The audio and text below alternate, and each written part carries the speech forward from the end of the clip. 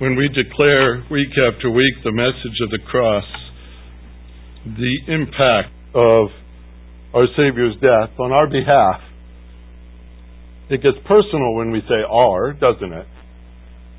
It was for me. He did that. It catches in my throat a little bit when I think of that. He did that for me. He did that for you. And what I share with you here from the pulpit often goes into territory that's a little difficult, and I know this last couple of weeks have been, because of our theme. We're talking about King Manasseh, and the first part of his life was an absolute disaster when it comes to spiritual things. It's necessary to walk down this road because the title I've given to our study is The Fall and Rise of King Manasseh. In other words, there's something to look forward to, folks, but it won't be this week. It won't be this week. Last 2 weeks ago, I introduced you to the man, Manasseh, a king with great responsibility who led his people astray. He caused them to sin. That is a very heavy, accountable issue. Last week we looked at the sin itself. The catalog was pretty ugly, wasn't it? We walked through the list of the things that Manasseh had done and what he had led the people into doing as well. Today in 2 Chronicles chapter 33, where we pick up our story again, we're going to talk about sin and consequences. This is also a very heavy theme. A very heavy theme. Most people would prefer that there were no consequences. We would prefer to think that we get away with things in the territory of sin, that we can just march on through, and if nobody around us knows it, well, that's pretty good. The Scripture even defines sin as usually things done in secret, or done in darkness. There are those in John chapter 3 who hate the light. They don't want the light to shine. It exposes their deeds because their deeds are evil. When we go through this passage today, I'm talking about King Manasseh and the consequences of sin in his life, and I don't doubt this whatsoever, that as we listen to it, we take stock of our own life, don't we? We can't help but do that. When you do character studies, you compare your character to that person, and you start to wonder and think, and sometimes it makes us think even more of our own relationship with the Lord. And that is not done accidentally here this morning, by the way, nor has it been for the last 2 weeks. Though I'm giving Manasseh our emphasis because it's his life in black and white, and I'm not reading any of our lives in black and white, but you see your own heart. And as a pastor, I want nothing more than to know that you're walking with the Lord. And if this is something that wakes you up, jars you a little bit to make you think, oh my, am I really doing that? I want you to take it to heart, please, and examine your own relationship with the Lord. I'm not asking you today whether or not you're a believer or not a believer. That you should know by now. I hope so. We've talked about it quite a few times here at the pulpit. But the topic of sin and consequences is not just designed for the unbeliever. It's not just designed for the unbeliever. And so, today I think we could all stand here and look into this mirror together and have the Lord do His work in our hearts. So, now you're all excited about the passage, aren't you? 2 Chronicles chapter 33. I look at verse number 10. It says, the Lord spoke to Manasseh and his people, but they paid no attention. Therefore. That is an alarming therefore. And that's what's going to prompt the rest of our thoughts today. They would not listen. They paid no attention. Therefore, the Lord brought the commanders of the army of the king of Assyria against them, and they captured Manasseh with hooks, bound him with bronze chains, and took him to Babylon. Lord, we've got a challenging road before us today, and yet we are in the presence of the Almighty God. We've talked about your holiness today. We've also talked about your mercy. Those are the songs that have been brought to our ears. And now we look at your word and we pray that it goes straight to our hearts. Help us to understand how serious you take the issue of sin and how wonderful is your solution to it. And we'll praise you, Lord, for this too. In Jesus' name, amen. Numbers chapter 32. I've got several verses I'd like you to spot with me as we walk through here. Numbers is a long ways back. Even for Manasseh's day, we go back a long, long ways to the time when the book of Numbers was written. And in chapter 32, there's a simple little phrase that the Lord had said in verse number 23. Numbers 32:23 says this, and I'm going to get there eventually. Maybe you'll beat me there. Numbers 32:23. Right in the middle of a lot of things being said, it says this: "But if you will not do so, behold, you have sinned against the Lord."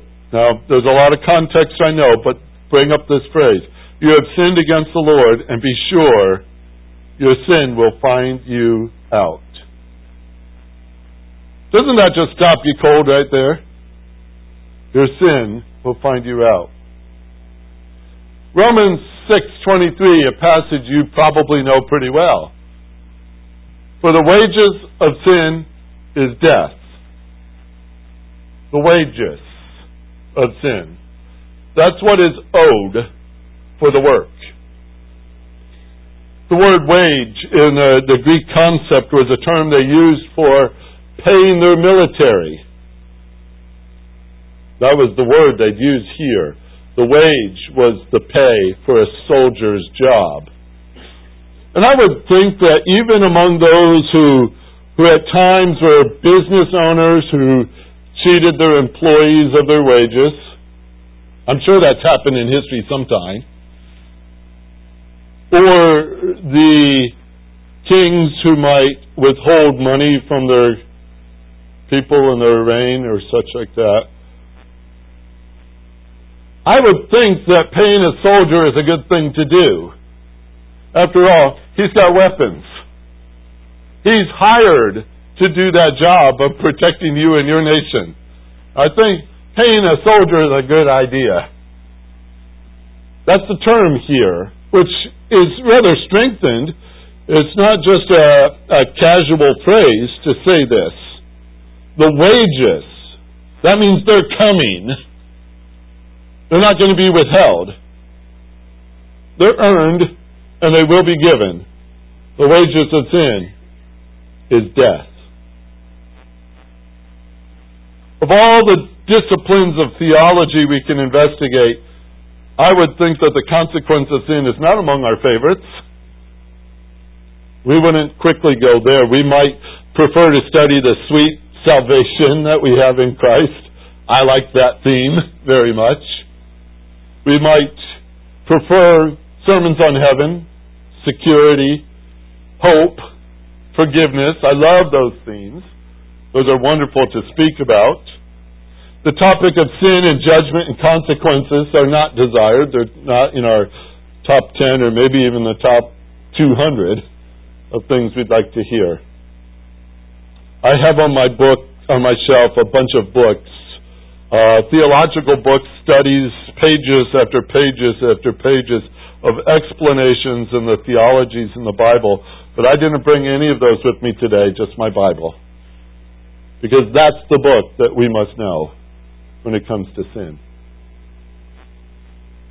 I don't bring you a thesis of my own on the consequence of sin. I bring you a character study of a man named Manasseh. He will serve as the illustration of the fact that God does see, God does act. Manasseh is a man who received the wages for his sins. Let's examine a few introductory passages just to understand what Pastor Bob is saying today. The fact that God sees is an awesome topic to discuss. In Genesis 6 verse 5, we have probably one of the ugliest verses in all of Scripture. God is describing the world as He looks down upon this world after Adam and Eve and their children and their children and their children and their children had populated this earth. God looked down upon that earth and He was sorry He had made it. That's quite a phrase coming from God.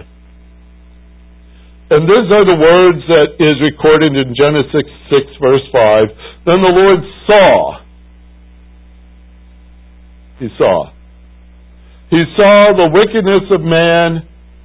It was great on the earth, and that every intent of the thought of his heart was only evil continually.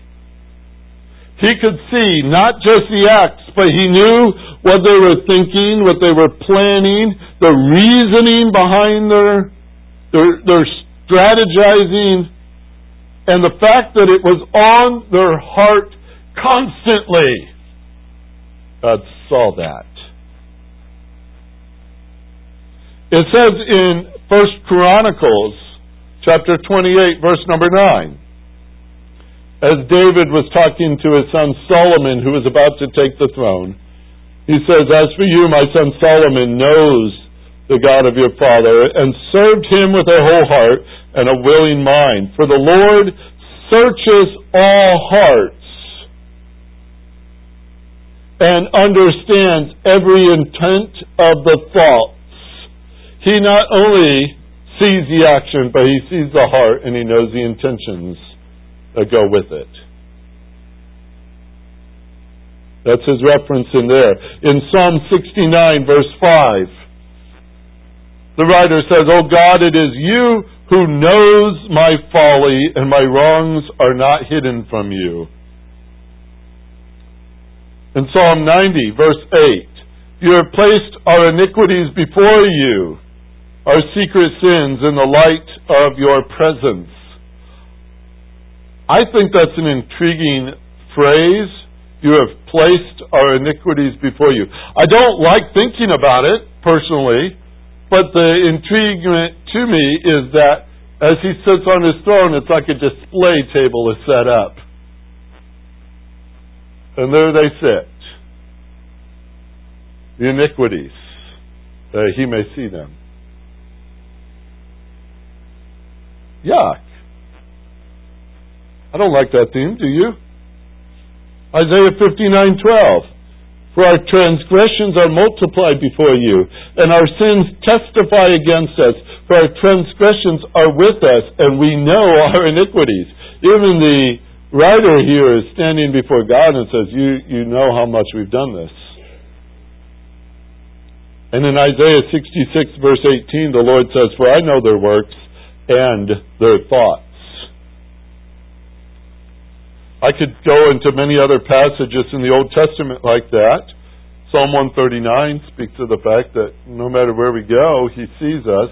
And not only that, but even before we speak words, He knows what we're going to say. In Matthew chapter 9, verse 4, it speaks of a time when Jesus was conversing with the religious leaders. If you want to know somebody who had the advantage in the conversation, Jesus did. Because in that conversation it says, Jesus knowing their thoughts, said, "Why are you thinking evil in your hearts?" Boy, would that stop your conversation in a hurry? If he could see what you were thinking? In Matthew 12, it does it again. Jesus, knowing their thoughts, said to them, "Any kingdom divided against itself is laid waste." And he goes on with the dialogue. He knew exactly what they were thinking. And he addressed it. Hebrews 4:13 is perhaps a verse that will be crucial to our understanding today, and as alarming as any passage could be. It says in Hebrews 4:13, "There is no creature hidden from his sight, but all things are open and laid bare to the eyes of him with whom we have to do." Wow! What's the possibilities that we're going to hide something from him? It's like one of the children who walk up there with something behind their back. And they're acting like there's nothing behind their back. You're talking to them and say, "What do you have?" "Nothing. I don't have anything behind." And you know full well they do. But they go about that. How many of us stand before God that way? We stand before Him with something behind our back, and what's behind your back? Nothing. Everything is laid bare before Him, with whom we have to do. We talk about the omniscience of God. When you go into that theology and go deep into it, it makes you feel like you want to crawl under a rock, but that's not going to do much good, because He's also omnipresent. And He sees you there too. It's like, wow, these are pretty intense words. Now, why is the pastor doing this to us today? He's one of them too. That's what this verse is talking about. Because it says, "There is no creature hidden from His sight." None. He sees the heart. He sees the inner thinking place. He knows what we think. That secret place where no other man might be able to see, God sees. In Jeremiah 17 verse 9, He gives His assessment of the heart. And He looks down upon that heart and He says, "The heart is more deceitful than anything else. It is desperately sick," or evil you might have, or wicked you might have. It says, "Who can understand it?" Now, the fact is, it's deceitful to ourselves. It deceives us. And that's why the question is raised, who can understand it? The very next verse, 17:10, answers that question. "I, the Lord, search the heart." What man cannot do, God can do. What man cannot understand, God understands. Not only does He understand that deceitful heart and knows it to be desperately wicked, but it says He searches that heart, and I test the mind, and even to give to each man according to his ways, according to the result of his deeds. Jesus said, "For out of the heart comes evil thoughts, murders, adulteries, fornications, thefts, false witness, slanders. For it is written, out of your heart, of the heart of men, proceeds the evil thoughts, and the fornications, and the thefts, and the murders, and adulteries." You find those in the Gospels. Jesus would say such things. Are you convinced that God sees? He sees rather deeply, doesn't He? He sees what we cannot see and what we try to hide. He can see all that. The thoughts, the intentions, the actions. He sees that. What about consequences? Here's a handful of verses for you. Ecclesiastes 12, verse number 14. "For God will bring every act to judgment, everything which is hidden, whether it is good or evil." Isaiah 3, verse 11. "Woe to the wicked! It will go badly for him, for what he deserves will be done to him." And then here's a rather pronounced section. In Galatians chapter 6, verse 7 and 8. Do not be deceived. God is not mocked. For whatever a man sows, that will he reap. There's enough farmers in this to know this room. If you go out and you plant wheat seed, do you have a crop of bologna? No. What do you expect? Wheat plants. That's true. That's true every time. It says so in this text too. Whatever a man sows, that he will also reap. For the one who sows to his own flesh, Galatians 6:8 says, will from the flesh reap corruption. Does that sound like a good harvest? But the one who sows to the Spirit will from the Spirit reap eternal life. I know that there's many who would say, but I'm hoping for good things with my life. I'm hoping to see great things. I hear a pastor speak. I have a Sunday school teacher teach. I read God's Word, and my heart is inclined to see those great blessings of spiritual fruit, that harvest that's pleasing to God. I want that. How many of us want that? We do desire that, right? If we spend our time sowing to the flesh, are we hoping that somewhere this accidentally changes and instead comes out good things?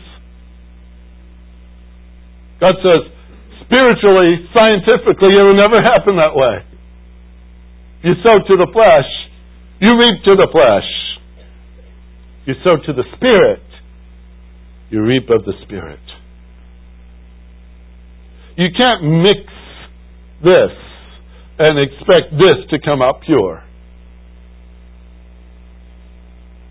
These are heavy things.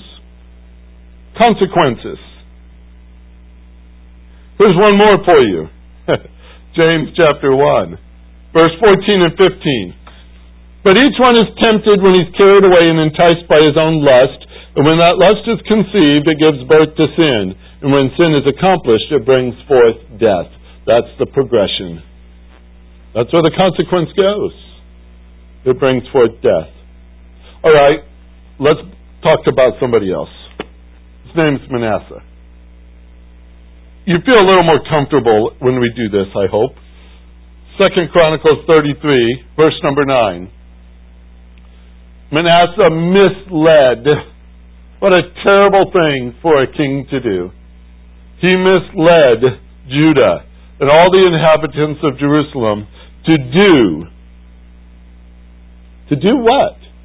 To do more evil than all the nations whom the Lord destroyed before the sons of Israel. He misled them to do that. And it says in verse 10 that the Lord spoke to Manasseh and his people, but they paid no attention. Do you see how merciful our Lord is, even in that phrase in verse 10? He spoke to them about it. He wasn't quiet. He knew not only the sin, but he knew the consequence of it. He spoke to them about it. He spoke to them about it. He spoke to them about it. He sent his prophets to speak to him about it. They were there to tell him and to tell them what they were doing and where it was going. And they spoke, and they spoke, and they spoke, and they spoke. And what's the phrase that follows that in that verse? They paid no attention. They paid no attention. In the days of Moses, just before Israel was going to enter the promised land, we're studying Joshua in the evenings here on Sunday nights. We'll do this again tonight. And this is our theme, part of it tonight too. They were about to enter into the land, and there was a promise given in the book of Deuteronomy. Used to be called the Palestinian covenant, but theologians today changed that term. They call it the land covenant now, because they take Palestinian out. Obvious reasons in our world today. Misunderstood terminology. But as they're about to enter into the land of Israel, God says, I'm going to give you a visual aid so you will never forget what I mean by my law. And what I'm going to have you do when you go into the promised land, you're going into a territory, later it's going to be called Shechem. It's not that far, but it's almost in the center of the promised land on the west side of the Jordan River. It's almost dead center in all directions. But in that sense, he says, I'm going to take you into that territory. And you're going up to a set of mountains. There's a mountain called Mount Ebal, and there's a mountain called Mount Gerizim. And I'm going to have you go to those mountains. And I'm going to have you do something on that mountain that you will never forget. This is what he says, and I'm going to read to you some from Deuteronomy. You could follow along if you'd like, or listen carefully if you will. But Deuteronomy 27 is where he starts. He says to the elders of Israel, Moses is speaking, and he says to the elders of Israel and those who are in charge, said, keep all the commandments which I command you today. So it will be on the day when you cross the Jordan to the land which the Lord your God gives you, that you shall set up for yourself 2 large stones. You're going to coat them with lime, and you're going to write on them the words of this law. I think that's kind of impressive. They're to go into the promised land, get 2 large stones, coat it with lime, and then start sketching the words of the law on that stone. Do you think that would take a little time? You have ever written on stone before? They didn't have magic markers.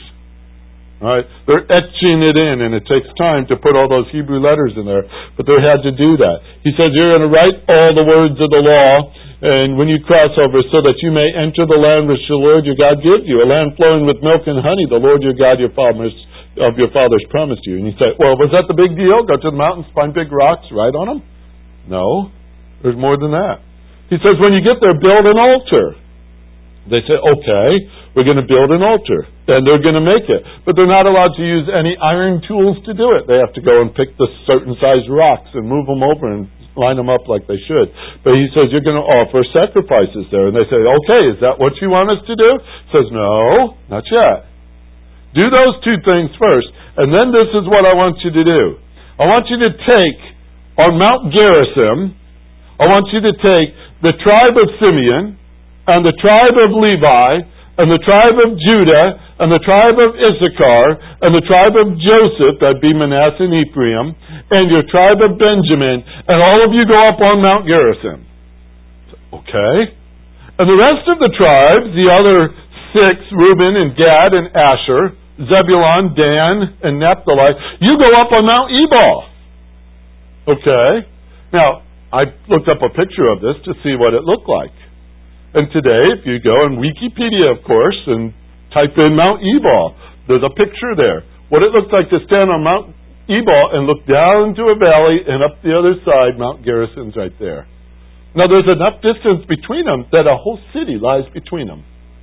You can see the houses down below there. But you can stand on one mountain, and you can look out over the other mountain. Half of Israel is on one mountain.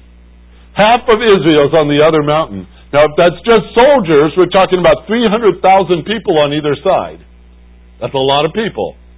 If we're talking about all the people, too, we're talking about 1 million on each side. But either way, they're to stand on either side. And the priests are to read to them the laws of curses and the laws of blessings. And when they yell out a blessing, one side's supposed to say, Amen! And when they yell out a curse, the other side says, Amen! And could you imagine what that looked like? Especially to the neighbors. Here are 300,000 or more men on one side yelling Amen to every blessing that was declared from the middle of that valley. And every curse that was declared, the other side yelling out their amens to all the curses. And you know what? Who had the bigger job? People on the curse side.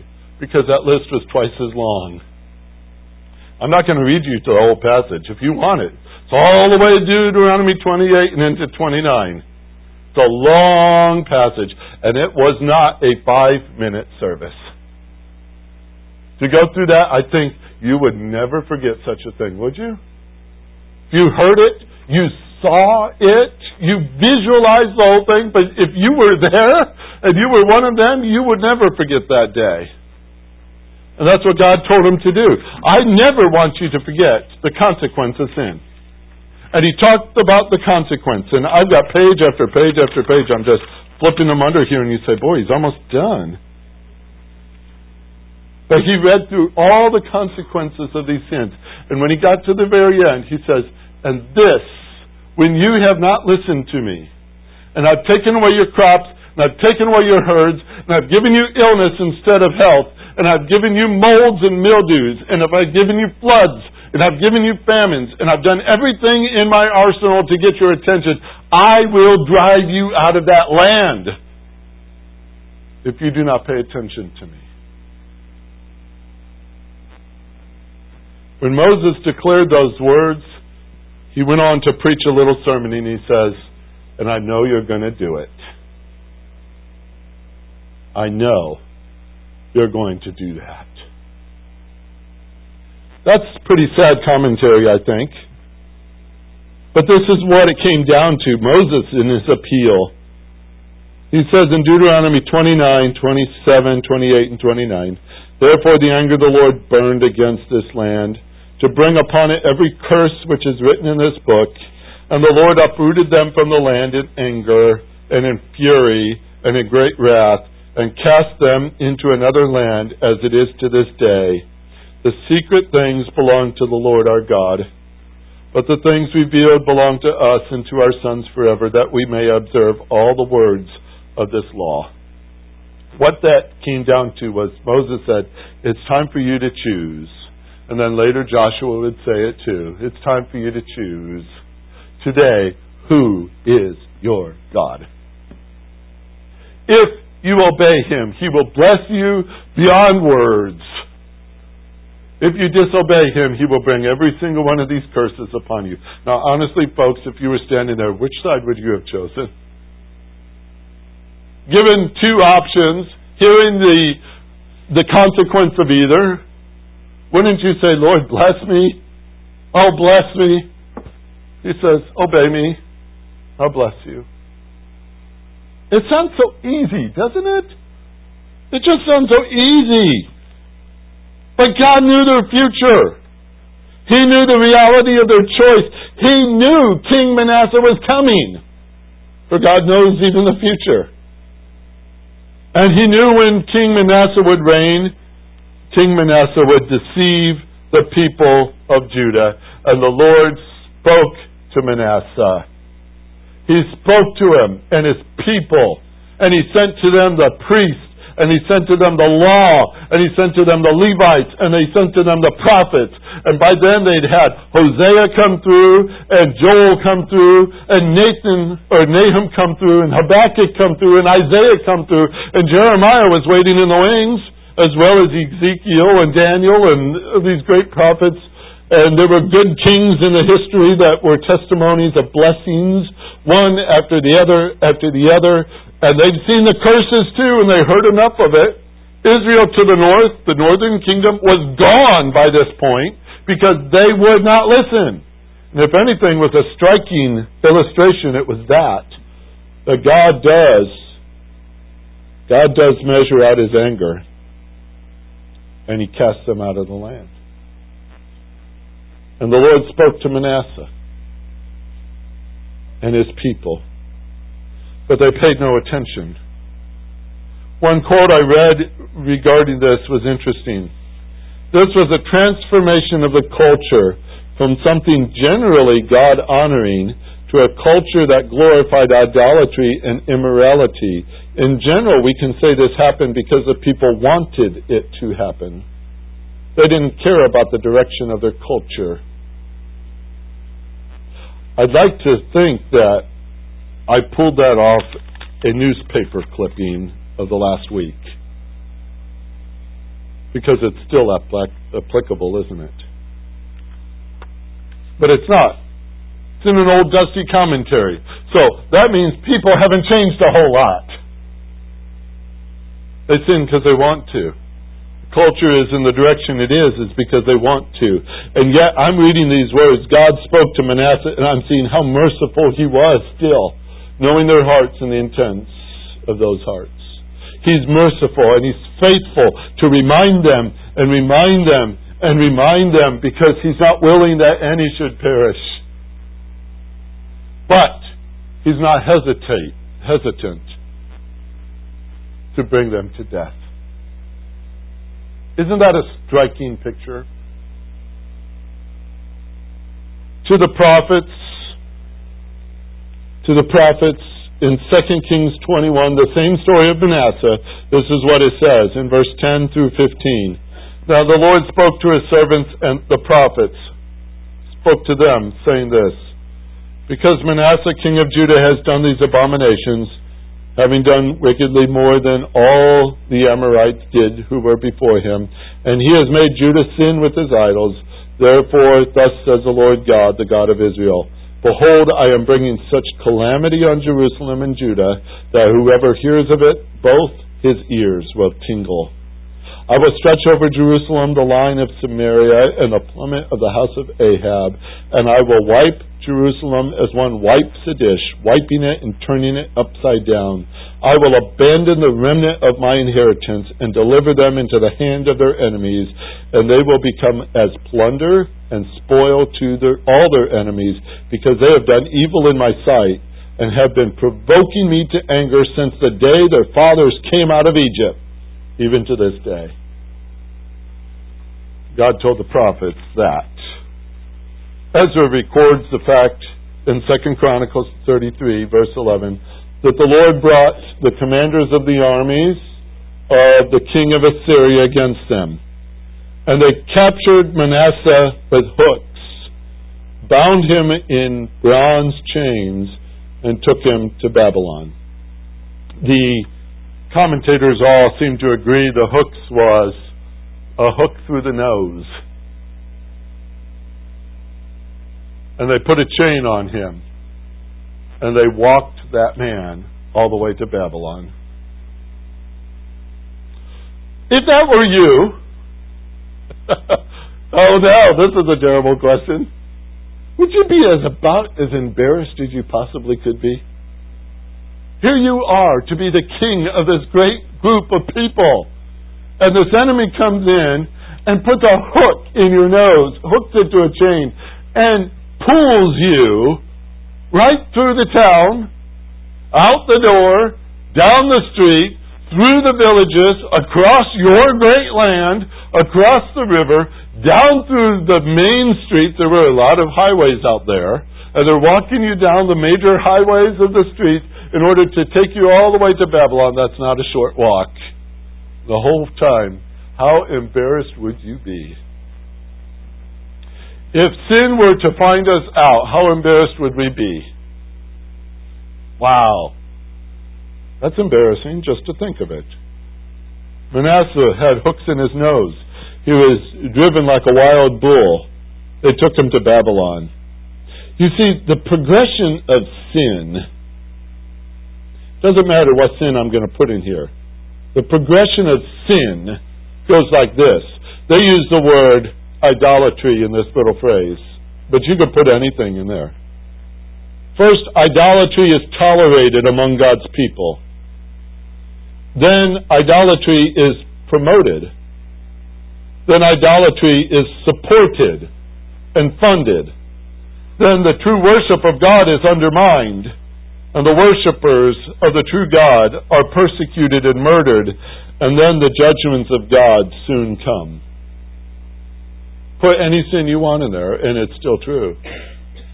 And unfortunately, it's seen in our land today. There are sins tolerated. There are sins promoted.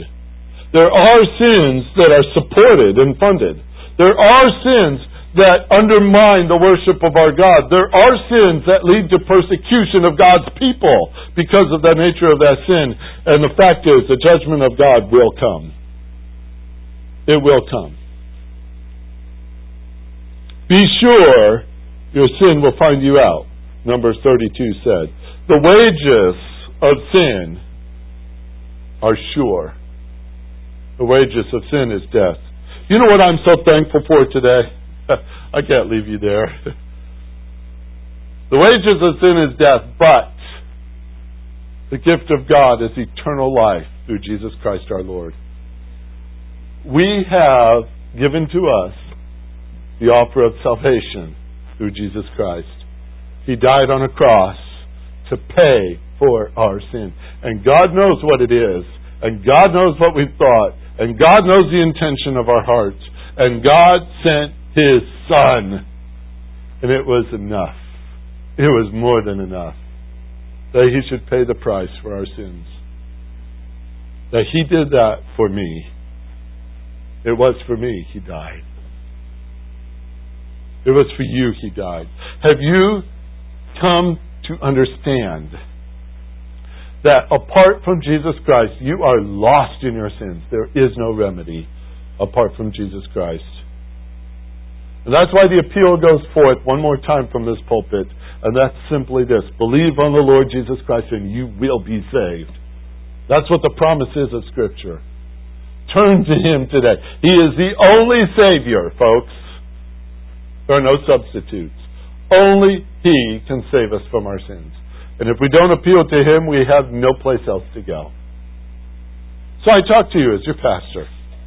I talk to you, if you've never accepted Christ as Savior, today's the day. Don't put it off another day. Don't put it off another minute. You could talk to Him right now. You could accept Christ as your Savior. You can know what it means to be forgiven right now. But I also talk to you as a believer. You have been set free from the consequence of that sin. Praise the Lord for that. But you have not been set free yet from the presence of that sin. And too often we find ourselves back there, don't we? We head back to it. We head back to it. You have been made dead to those sins, so why are you still playing with them? God has not changed His mind about sin. And the fact is that that's not where we belong as believers. That's where we start looking at the heart, right?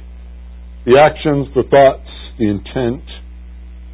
That's where we make a close examination. Because I want us all to be right with God. I want us to be right with Him. And if you need to talk to Him about something today, do that. Don't put it off another minute. You said, but Pastor, you're not done preaching. Okay, I'm done. Let's talk to the Lord right now. All right? Heavenly Father, you see every heart in this room. You know exactly what's in that heart. You know the intents of that heart. You know the thoughts of that heart. You know the actions done. Those things have been made very abundantly clear to us. But how much more clearer to you, who sees all things? All things. Everything's laid bare before you.